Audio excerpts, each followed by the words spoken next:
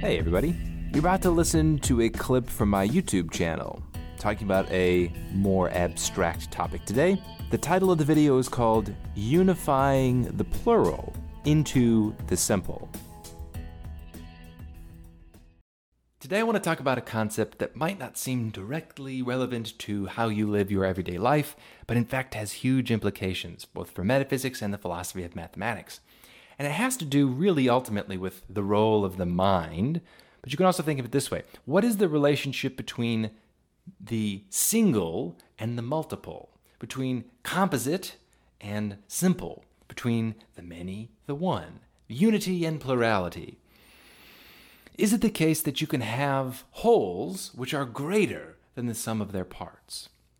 So the example I love to give all the time, talking about chairs, right? Philosophers love to talk about chairs. Is it the case that the chair exists in addition to the objects, the composite objects which compose the chair, the bits of matter, the pieces of wood which put it together? Or is a chair really a word that just is a kind of shorthand reference for individual things, but it itself doesn't exist? The way I like to answer this one, talking about chairs, is to say what actually exists are bits of physical space-time that are arranged in a particular way that our minds call a chair. But I think this gets at one of the essential functions of what the mind does, which is to unify and to boundary the many into one. We treat multiples, a plurality of things, as one thing. I think that's an essential thing that the mind does. So take the example of 2, the number 2. What is the number 2 and how does it relate to the number 1? Is it the case that 2 is a composite object? Is 2 actually composed of two ones? There's a 1 here and a 1 there, and that's actually what the number 2 is? Do we put a boundary around those two ones and call them 2? Is 2 some kind of third substance? Is 2 what happens when you somehow combine two ones? You get this new number that is the number 2. What is it? I think it's the case that 2 is shorthand. 2 is shorthand for multiple ones. Our minds are what put multiples together into one thing that we call 2. And this is, of course, true for 10, 100, a million, and so on. That a million units don't exist in addition to a million ones. Okay, so two areas that I want to apply this line of reasoning to. One is the universe, and one is families. Is there such a thing as the universe? Is there one thing which is everything? Or is the universe a concept? I think it's the case that the universe is a way of talking about a bunch of individual little things that exist. I don't think there's the universe in addition to what we think of as being the objects within the universe.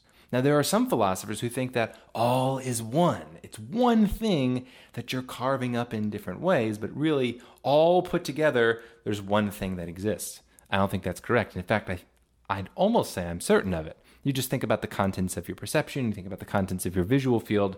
There are actual meaningful differences in the world, but that's another matter. I think it's the case that when we say words like the universe, we're talking about putting a bunch of things that actually exist and treating them in our minds as if they are one thing, but there's no one universe out there. Take the family. What is a family? Does a family exist in addition to the people that compose the family? There's the mom, there's the dad, there's the kids, there's maybe the animals, depending if they qualify. In addition to all of the people, is there another thing which is the family? Or is it the case that the word family references a concept which our mind has come up with to unify the many into the one? It's much easier to talk about families in society than it is to always be referencing individuals, right? We come up with abstractions because they're really, really, really useful. I'm going to take this idea and I'm going to run with it to an extreme that you guys probably won't like, but I'll eventually explain, which has to do with the nature of the physical universe. What is the fundamental nature of the physical universe? Is there many substances? Is there one substance? Is there one physical universe? I think that the physical universe is composed of a bunch of simple units. A bunch of simple units, I call them base units in a theory that I'm working on. They're composed of a bunch of simples, and those are the actual only things that physically exist.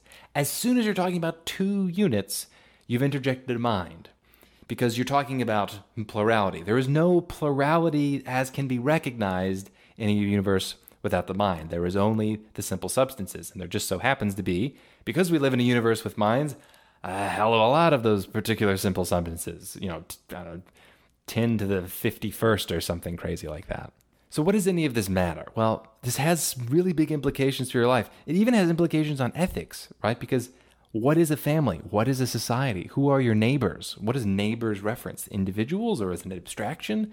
How should you treat people in society differently than you treat individuals? Is society going a direction in a different way that individuals are going? So metaphysics of the simple versus the composite directly impacts your ethical worldview, whether you like it or not, thinking about these things. But also, believe it or not, this is going to have a big impact on the resolution for the mind-body problem. It has a huge relationship with how it could be that the mind and the world interact with one another. If we strip away all kinds of different properties from the physical world and just leave bits of matter that are located in space, that's all that's there. The colors don't exist in the world. All kinds of things don't exist in the world. It's just bits of matter that are on or off, that are empty or full. It actually is going to help us resolve the mind-body problem, because what we think exists in the world is probably actually only existing in our mind. Now, I'm not going to justify that. I'm not going to defend that. In fact, I might not for a little while, but that's where these ideas are heading. So a simple question you might ask to bother your family members and say, are we a family? Are we a family in addition to being ourselves? Do we compose something that is greater than us? And how you choose to answer that question is actually going to have a pretty big impact on the rest of your worldview.